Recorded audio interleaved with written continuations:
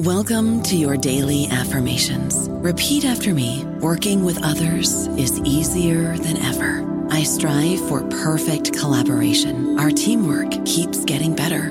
Yeah, affirmations are great, but Monday.com can really get you the teamwork you desire. Work together easily and share files, updates, data, and just about anything you want all in one platform. Affirm yes to start, or tap the banner to go to Monday.com.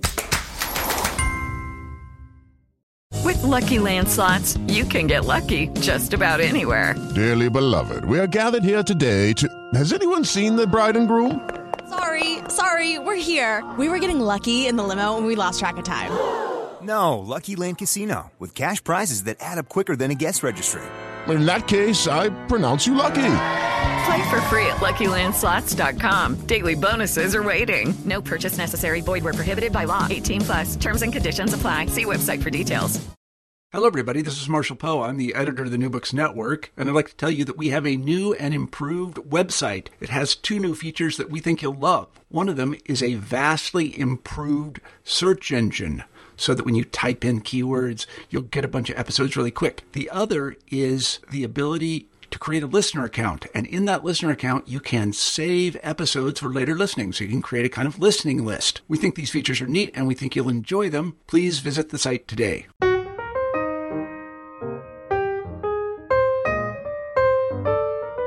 Hello, everyone, and welcome back to New Books and Biography, a podcast channel on the New Books Network. I'm Mark Klobas, your host for the channel. Today I'm speaking with Andrew Marble about his book, Boy on the Bridge, the story of John Shalikashvili's American success. Andrew, welcome to the New Books Network. Thank you. Thank you for having me. I was wondering if you could start us off by telling our listeners something about yourself. Well, I'm an unusual person to have written a biography of an American military officer. I do have a PhD in political science, but my focus has been on Asia, China politics, Taiwan politics, and I had been living abroad for almost 8 years in Taiwan, working as an editor in this field, and I thought it was time to come back to the States, and I got a job at an Asia policy think tank, and General Shally was on the board of advisors, and that's how I came to know about him, and just as a kind of quick overview, the chairman of the U.S. Joint Chiefs of Staff, he's the highest ranking military officer, and he's the primary military advisor to the president and the secretary of defense. And I know I thought it might be helpful just to briefly overview some of Shally's accomplishments so you kind of get a sense of the historical period he was in. Please proceed. He was appointed by Bill Clinton during his first administration. He followed General Colin Powell. And I think when history looks back at his chairmanship and slightly before, they're going to, I think his biggest contribution was helping the U.S., Europe, and beyond to kind of navigate the chaos of the immediate post-Cold War period, right? Russia, the Soviet Union collapses, nobody knows what's going on. So his first big accomplishment was Operation Provide Comfort. That was in 1991. After Gulf War I, if you recall, the Kurds rose up against Saddam Hussein, thinking the U.S. was going to support them. The U.S. didn't. And then Saddam Hussein struck back. And out of fear for chemical attacks, some 1 to 2 million people, Kurds, fled northern Iraq. Half went to Iran and half went towards Turkey. Anyway, a whole bunch of them, more than 500,000, got trapped in the Turkish mountains. And Shally led Operation Provide Comfort to kind of rescue them, to stabilize them, and then move them back into Iraq. We can get into more detail later. But he so impressed General Colin Powell, the current chairman then, that Powell made him his assistant. And in that position, one of his biggest contributions was securing loose nuclear weapons in the former Soviet Union. Then not long after that, he was made SACEUR, the military head of NATO, the Supreme Allied Commander Europe. He did that for a year, and then he became chairman. And just really quickly, the things that he did in these two positions were he helped end the carnage in Bosnia. He helped manage this huge drawdown, the post-Cold War drawdown of U.S. forces, all while maintaining, the U.S.'s fighting ability. He was the driving force behind NATO's Partnership for Peace and the transformation of militaries in Central Europe. and some would argue, including me, he helped rebalance civil-military relations, because under Colin Powell, many felt that Powell was such a powerful figure that he held kind of sway. His opinions often held sway, and it was good to have someone like Shalley who was more collaborative and worked closer with the administration. So those are the big things when you think about Shalley's contributions. Well, he's definitely a significant figure in terms of post-Cold War American military and foreign policy. What was it that led you to decide to write a biography of him, and in particular, the particular approach that you decided to adopt in terms of writing about him? Yeah, thank you. That's like the most important question, because none of his accomplishments, none of them were kind of what caught my eye.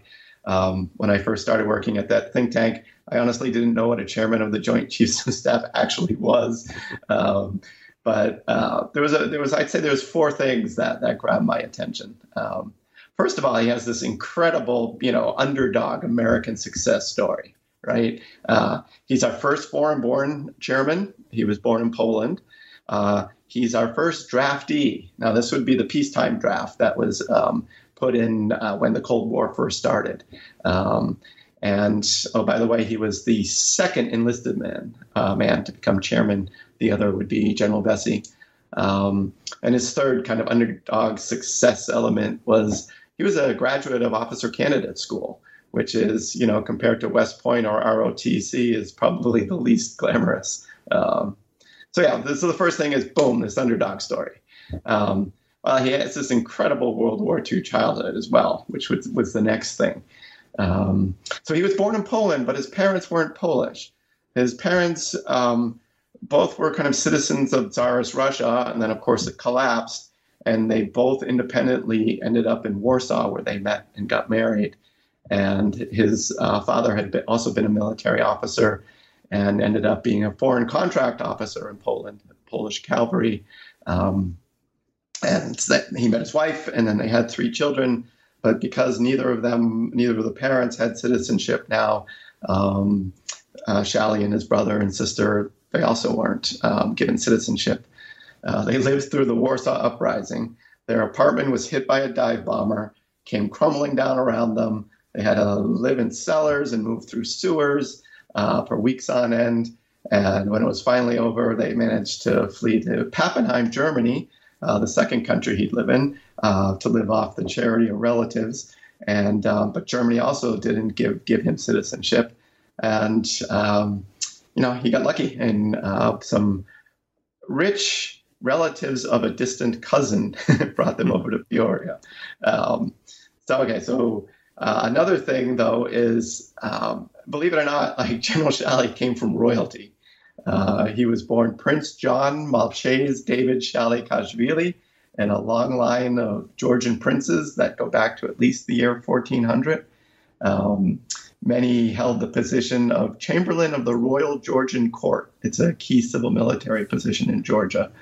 And the last to do so was his great-grandfather, his paternal great-grandfather, and namesake, Jean or Ivan Shalley-Kashvili. He had fought with such distinction in the Crimean War that Tsar Alexander II reportedly awarded him a gold saber with the inscription "The Brave," and he then became known as Jean Shalley-Kashvili the Brave, and he went on to retire as a major general. And if you think his father's lineage is impressive, his mother's lineage blows that away. One of her relatives was a Baltic German, Johann von Krusenstern, and he was the first admiral in the Imperial Russian Navy to lead a circumnavigation of the globe. And believe it or not, his mother was born in the Winter Palace in St. Petersburg because her mother and aunts, which would be General Shalley's maternal grandmother and great aunts, they served as ladies in waiting to at the last Russian court. And his mother's godmother, in fact, was Alex of Hesse. And his mother would tell stories about remembering when Rasputin was at court. And so that's quite amazing, right? But please. Oh, no, I was going to say, that's one of the things I thought fascinating about reading your book is that there is so much detective work at play. And it's not and what you've written is not a traditional cradle to the grave biography. You're focusing more upon the development of this personality and how all these influences helped to shape it. Where did you find this? I mean, did he have records of all this? Was this something that was commonly known about him? Or did this require any sort of real, spade work in terms of getting at this really remarkable life that has been so overlaid with history? Yeah, it's an excellent question, and I got really lucky because his father, once he came to the United States, he started writing his memoirs. And it included a lot of his family history, his wife's family history. This is Shally's father and mother's family histories. And also I got to interview, all the Shally Kashvili people who are still alive today. So between oral interviews and this really in-depth memoir, plus doing a little bit of kind of archival research, I was able to piece it together. And the reason why it's this historical background, these key relatives are so important, it brings me right to like the real thing that that lit the fire in my belly to write this book. And that's Shally had a very unique reputation. And here's what Colin Powell, who was Shally's predecessor, said about him. He said, "He's a quiet, decent man and a very hard worker. There is a mistaken notion you have to have Patton-esque qualities to be a great general. You don't need to rant and rave or be an arrogant jerk to be successful. Shally showed that." Just drawing from some of the news reports that came out when he was nominated in the fall of '93, he was said to be low-key, self-effacing, informal, a consensus builder who understands teamwork and is willing to examine options and adjust to political realities. Someone extraordinarily sensitive in terms of caring for people. Someone whose humility was bone deep. Someone who balanced firmness with compassion. A man enormously loved and respected. Now that's a lot, that's a lot of praise, and it's not what you typically expect to hear. And so this really grabbed my attention. Like, well, first of all, could it be true? And second of all, if it's true, how does somebody like that, how are they made? How are they formed? And what really clinched it for me was I read this article in retirement. He was asked what his greatest weakness was. And his reply just floored me. I mean, keep in mind that he had a career in the military. He was Supreme Allied Commander Europe, and then he was chairman of the U.S. Joint Chiefs of Staff. And this is what this retired four-star general said was his greatest weakness. And that was he didn't like confrontation. and so I was hooked. It's like, wow, I need to know, was that true? And if so, this personality supposedly of his, could it have come in part from his World War II childhood? Could it have come from his aristocratic background? Or perhaps his parents and grandparents and the people around him while he was growing up? And so in 2010, I did something that's unthinkable to many people. I quit my full-time job, gave up my health insurance, and I started doing interviews, first with General Shally, his wife, his son, and people who retired in the Seattle area, where he also retired. And a year later, I put all my belongings in storage and packed up my Honda Element, and I just started out on this open-ended cross-country research tour.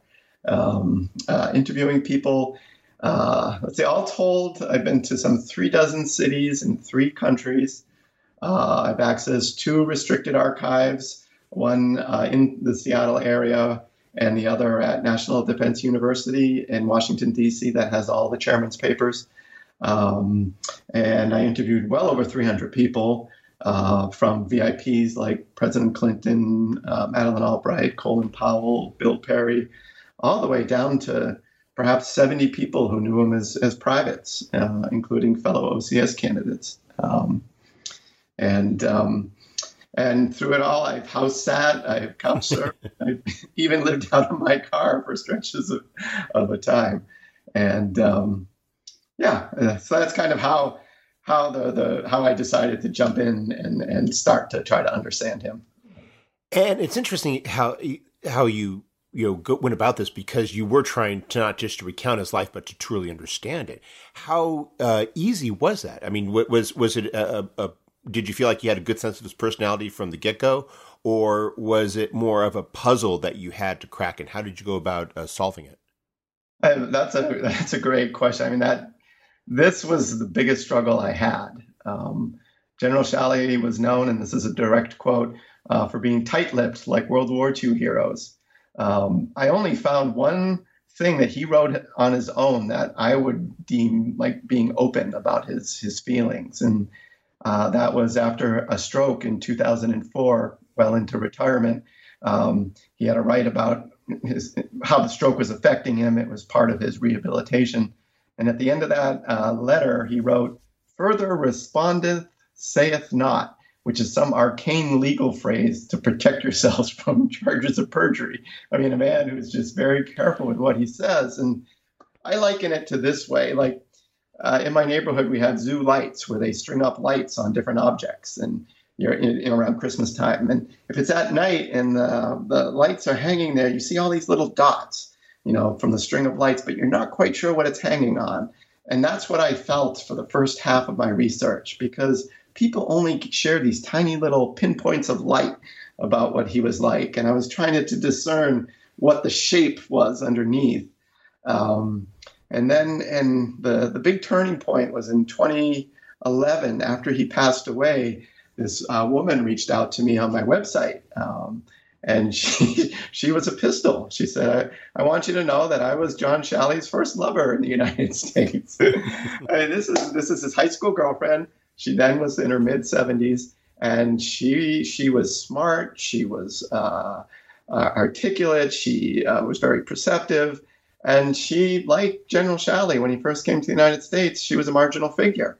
And I think what happened was, when John Shalley arrives in the United States, who's once again, an outsider, not fitting in, he clicked with this person and opened up and shared with her things that he hadn't shared with anybody else, as far as I can tell. And a lot of what she told me kind of really helped me piece together all those points of light, and understand the shape of the person underneath. And she also told me about some secrets. He confided in her about things that had happened back in Europe. And that's what then moved the focus of my research from the United States over to Germany and England for a little bit. I'd like to talk about that period in Europe in terms of getting into the book, because it's especially relevant to the title of the book. Because it's not that you think of you're writing a biography of a general, and yet the title of it is The Boy on the Bridge. And I was wondering if you could perhaps maybe explain the title and how it fits with what you describe at the start of the book in terms of that early European experience. Sure. So there's a very poignant evening that happens. Recall his family had fled Warsaw after the Warsaw Uprising, and they end up in Pappenheim, Germany, because his grandmother's sister is the Countess of Pappenheim. So they're kind of coming into this small village, poor relatives of the richest people in town. And but the end of the war is approaching. And so John Shalley and his family are living with the Pappenheims, and every night they would go into the basement of this big castle to be safe in case the Allies bombed. And one night they hear this explosion, right? And but then no more explosions. So everybody goes out to see what happened, and there was a footbridge in back of the Pappenheim castle that had been detonated by SS officers, who were then preparing to detonate the big bridge that was right nearby. And of course, the Pappenheimers saw what they were doing and said, "No, you can't do this. This is our cultural heritage." And so there's a compromise where all able-bodied Pappenheimers have to come out and start disassembling this bridge by hand. So this kind of marks the low point in his life, because he's a stateless refugee living off the charity of relatives. That night, his father's not there because his father ended up then joining for the German military to fight for them in the hopes of defeating Russia in order to liberate Georgia again. So his father's not there. His mother's not there because the father had since gone missing, and she would occasionally strike out on these trips to find news of his whereabouts. And, so he's all alone. He doesn't speak much German. He's working alongside villagers trying to dismantle this bridge, never knowing if, they're going to be bombed. Well, it starts to get daylight. Bridge still isn't disassembled. And he happens to look across the river, and he sees the lead scouts of the 86th U.S. Infantry Division. And this is the poignant part. This is the very first time that John Shalikashvili lays eyes on Americans, and they happen to be military. And then you fast forward 5 decades later, and it's the high point of his life. He's at his retirement ceremony. He's at Fort Myer, Summerall Parade Field, and he's looking at the Joint Staff Honor Guard with Bill Clinton and Bill Cohen by his side because he's retiring as the 13th chairman of the Joint Chiefs of Staff. So the Boy on Bridge is important because, A, it marks the low point in his life.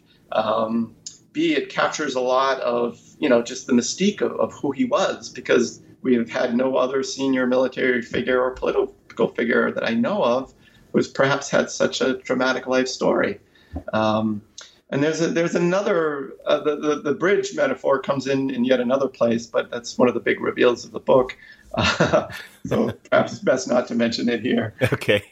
I don't know about you, but I'm very busy and I don't have a lot of time to cook. That's why I subscribe to Factor. Eating better is easy with Factor's delicious, ready-to-eat meals. Every fresh, never frozen meal is chef-crafted, dietitian approved, and ready to go in just 2 minutes. You'll have over 35 different options to choose from every week, including Calorie Smart, Protein Plus, and Keto. These are 2-minute meals. Factor meals are ready to eat and heat, so there's no prepping, cooking, or cleanup needed.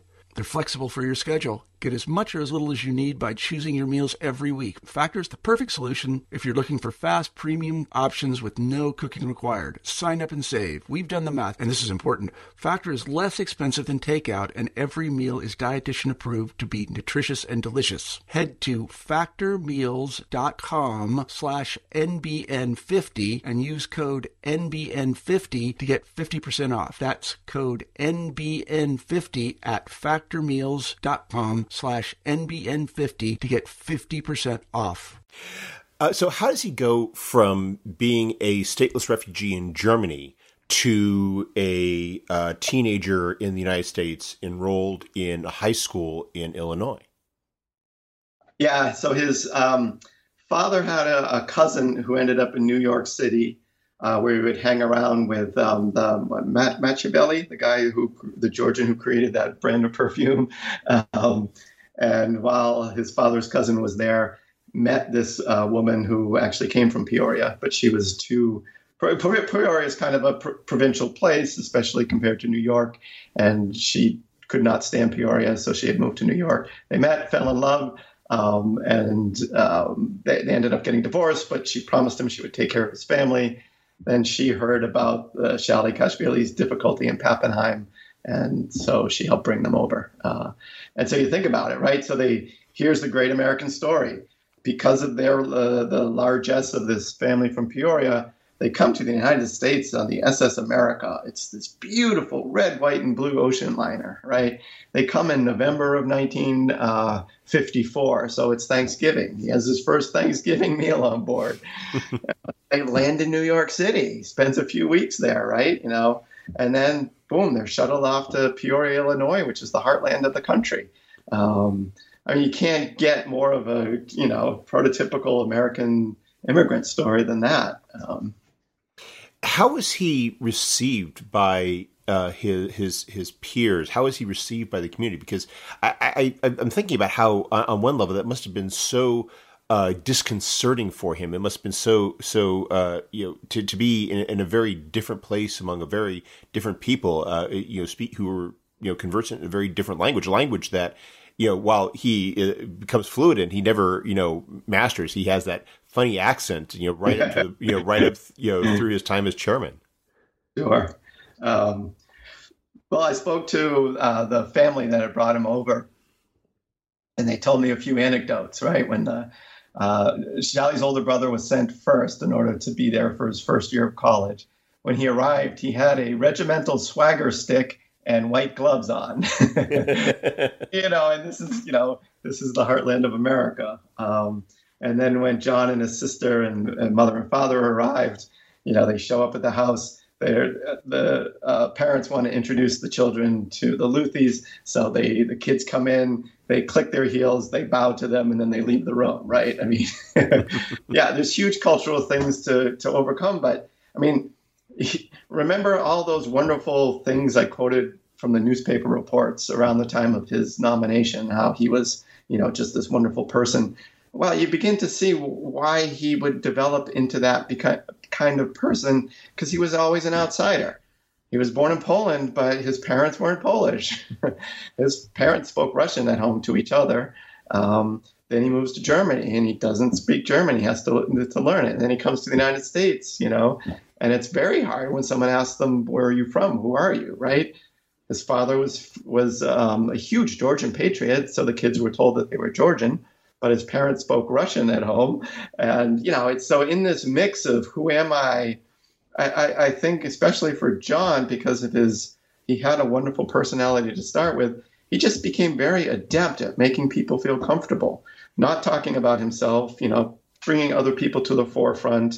You might not get along with someone, you might not like them, but when you're an outsider, you don't have that luxury, right? So you can kind of begin to see he's already picked up a lot of diplomatic skills through all these moves. And, his girlfriend at the time, she has some really very wry anecdotes about, how she watched his behavior.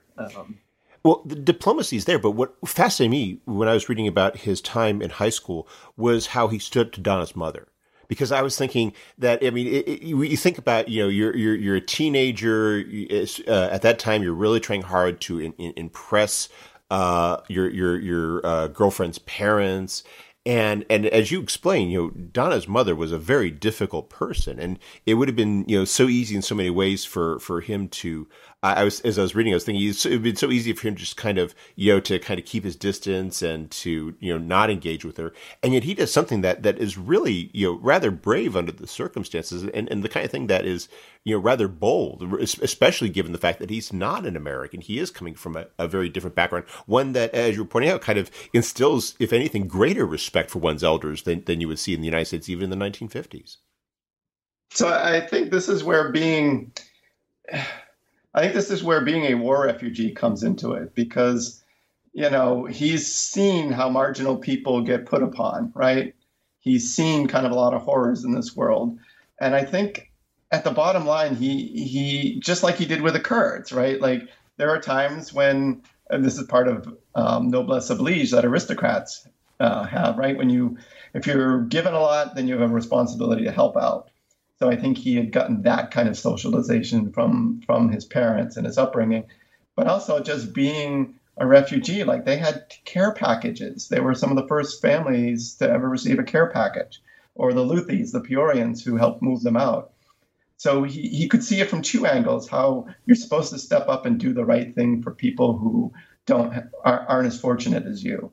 And I think what he was trying to do with Donna's mother was to stand up for Donna, because he saw the unfairness. He could be in social circumstances. He knew how to, not take umbrage at small things. But I think when things got really serious, he would speak up and say and do the right thing. Does that make sense? Oh, it makes perfect sense. And it's something that, I think comes in. And again, when you're talking about his time in OCS, I was reading that section about how there are so many opportunities to abuse one's position, abuse one's authority, and yet he seems to be very dedicated to doing what's right, not just in terms of his own character, but doing right by the people who he had some degree of power over. Yes, and I think he developed it so strongly over the course of his career for the following reason. One way to look at his life, both in Europe and then in his early stages in the United States, was he was betrayed by a lot of people he loved. And I use the word betray broadly. There's things that come out in the end of the book about his father, what his father had done back during World War II. Donna ends up leaving him and doesn't tell him why. That's revealed at the end of the book, so that's another huge blow. And years later, he tracks her down and offers to marry her, and she can't for this crazy reason, but she still loves him. And he's just alone. He finally finds this beautiful woman. She's an East German living in Texas. They get married. They have a kid. And his wife gets stomach cancer, dies, and the baby dies very shortly after, or vice versa. And I think he was left, he was hit by so many betrayals from loved ones. And he for so long, he never felt like he belonged, whether it was in Poland or in Germany or in Peoria, that he finally decided the military is going to be my family because it's always going to exist. And as long as I, take care of them, they'll take care of me. And so I think at this early stage, he was only a captain living in Germany when this happened. He really makes this fundamental shift in like what he's going to devote his energies to. So it's not about him. It's not about his career. It's really is, I'm going to take care of those that I work with, that I'm either entrusted with, or if I'm part of a larger unit, I'm going to show that same care going up as I tried to show going down. And that's something else that stood out for me is the very circuitous route he took to committing to a military career. How does he go from being a teenager in Peoria to that point where he decides this is indeed what he's going to do with the rest of his professional life? So he didn't at that time. If you actively volunteered, this was right before the draft was instituted. If you actively volunteered, you'd get a better placement, after college. And he said no, he didn't want to do it. I think in part he was afraid to compete with his older brother, who had already joined the military and was starting a very good career. But then he gets drafted, and so he goes off. And he decides he's going to try to become an officer via officer candidate school. But that didn't mean he wanted a career in the military. I think his motivation was, well, if I'm here in the military and my brother's in it, my brother became an officer, even if I'm not going to stay, I better darn well do the same thing. So he graduates from OCS in the top 3 of his class, which meant he could have then been given a regular Army commission, but he turned it down. But he got lucky. His first assignment is in Alaska. He's on one of the last ski patrols, if you can think about that. And think about being a young man out and you're testing yourself against the elements, and you're taking your platoon out into the snowy mountains. And he absolutely fell in love because it was a small community and everybody got along with each other very well. And he was getting noticed by the general and made the general's aide. And he decided, wow, this is what the military life is that I want in. But then he was assigned to Texas next, and he hated it. And that's when he was thinking about leaving, and meets his wife, the woman he'd marry. But then she dies, and it's after she dies where he decides, yes, the military. What is he going to do? Leave the military then and then go back to civilian life? He would be so lost. The military was the one thing that he could hold on to. And there's this great scene in the book I described right while his baby and wife are dying, or right after they died. His boss tasked him with this assignment to decorate the unit headquarters. And Shelley just goes maniacal. He does this in-depth historical research, finds pictures and anything he can find related to how this unit developed. And he had them framed and hung them on the wall. And my reading of it is, for him, this is what families do. Because back in Pappenheim, when they were living in the castle of the Pappenheims, I've been there. I've met the current Countess Pappenheim and walked down the halls. There's, these stately oil paintings of all Pappenheim ancestors going up the spiral staircases and down the long corridors. And I think for him, that was his sign that, yeah, I am devoting myself to the military family, and see, here they are on the walls. And that's when it became clear that he'd probably stay in the military for the rest of his life. He has a very successful career in the military, and yet in reading it, I was struck by, in one sense, how there was a degree of untraditional elements to it. And yet at the same time, as you constantly point out, he's always, I don't want to quite say beating the odds, but he's demonstrated just how he's excelling, how many majors become lieutenant colonels and the percentage of lieutenant colonels who become colonels, and he's always at that cusp. And yet he doesn't do it. He, as you point out, when he goes to Vietnam, he has to defer the service because of the death of his first wife. And then when he goes, he's not in a combat position. He's part of MACV. He's serving in the assistance command. He's not necessarily distinguishing himself by leading a unit in country or anything like that. Sure. So he didn't have as much kind of combat experience there, but it was actually a diplomatic role because he was paired with the local mayor and the local military head, and they had to work with Filipinos and Australians and even the CIA. So there was this big kind of working with others component, and that brings me to, if you ask me what General Shalley's brilliance was, and was that he was able to work with diverse groups of people, very diverse groups of people, and to somehow come up with a very productive consensus. And that's a hard thing to do. And, he showed it time after time. Go back to the list of his big accomplishments that I stated at the outset. I mean, those are all working with people. During Operation Provide Comfort, there were militaries from 13 countries. I think in total there was close to 21,000 of them, and there were over 55 NGOs that also were on the ground. And these were people that hadn't worked together. I spoke to the woman who was sent by the UN, and she said, when I landed, I thought I was in Mars. I had no idea what these what ranks meant, what uniforms meant, and then I spoke to General Jim Jamerson, who was Shalley's deputy, and he said, when he first heard of DART, the U.S. ambassador to Turkey mentioned DART, the Disaster Assistance Relief Team. It's part of the State Department. He said, my mind first jumped to the game of darts. I knew it wasn't that, but I mean, so you had a whole bunch of people thrown in together, never worked together, and oftentimes had outright distrust for each other. And usually when militaries of different countries come together, it's all thought out in advance. Like, here's the way it's going to work. Here's who's going to report to who. Here's how decisions are going to be made. This was just a crisis that appeared out of nowhere. So people were thrown together.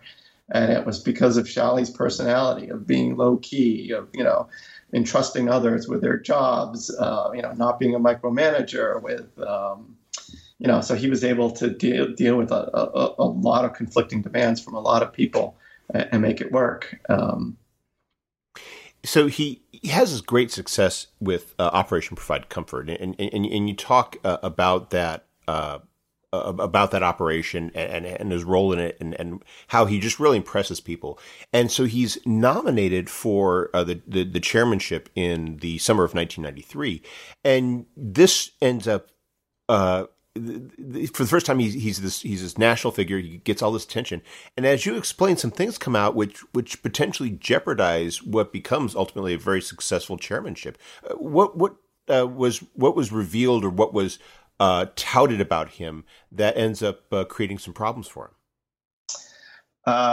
Well, in part, when Clinton nominated Shalley, he said something to the effect of his family fled Poland to Germany ahead of the Russian advance, or something like that. And, a lot of people were like, wait a minute, why is a Pole fleeing to Germany? Something's not right here. We're not being told the whole story.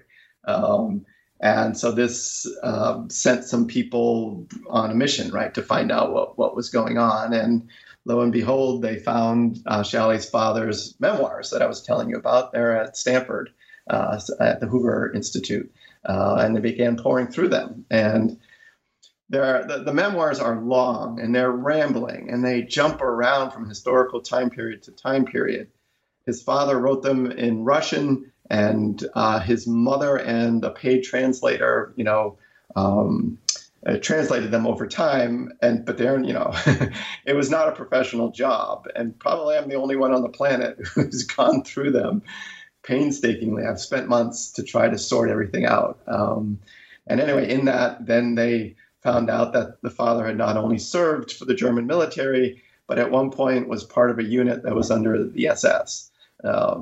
And so, according to the rules, to law, Shalley's family should never have been allowed in the United States. And so that just became a big, oh my God, the potential chairman of the U.S. Joint Chiefs of Staff, his father was a Nazi, that was what was the accusations in the paper. And then they kind of boiled down to what did Shalley know about it? And this is where some of the interesting things start to happen. And this is where I try to tie in all the different strands of the book. The book jumps around an awful lot because I'm trying to show you the key events and people that helped shape him. And sometimes you're kind of wondering, you're just getting into it, then you're taken to a different country at a different time period. But it's when you get to this confirmation hearing where all the little pieces start to fall into place, and you kind of understand how everything comes together to shape not only who he was, but how he deals with the revelation that comes out during his confirmation about his father's service with the SS. And you ultimately came out that he didn't really know about it, and it ends up as it's hardly a spoiler, but it ends up not becoming an obstacle to his confirmation. Well, it doesn't become an obstacle in part, but not in large part. But he lied. He did know, and the book hinges around, well, why is he lying? For a man who built his career, Clinton stresses it during the nomination, right? Shalley was just known for always telling the truth, even if it hurts. Like, people trusted him because they knew he was honest. He didn't posture, And so the big question is, well, why did he lie? And that's where I weave in together all these different stories about the people who shaped him and were important to him. Well, we've taken up a lot of your time, but before we go, could you tell us what you're working on now? Now it's just on trying to promote the book, having different, I'm giving talks, doing podcasts, and the like.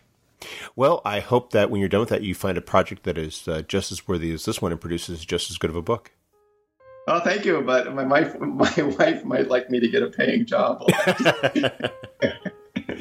Well, Andrew, thank you very much for taking some time out of your schedule to speak with us. I hope you have a wonderful day.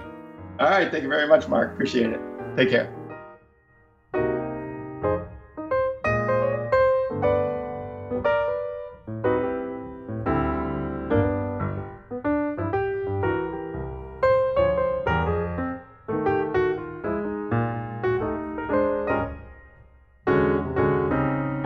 With the Lucky Land Slots, you can get lucky just about anywhere. This is your captain speaking. We've got clear runway and the weather's fine, but we're just going to circle up here a while and get lucky. No, nothing like that. It's just these cash prizes add up quick. So I suggest you sit back, keep your tray table upright, and start getting lucky. Play for free at LuckyLandSlots.com. Are you feeling lucky? No purchase necessary. Void where prohibited by law. 18+ terms and conditions apply. See website for details.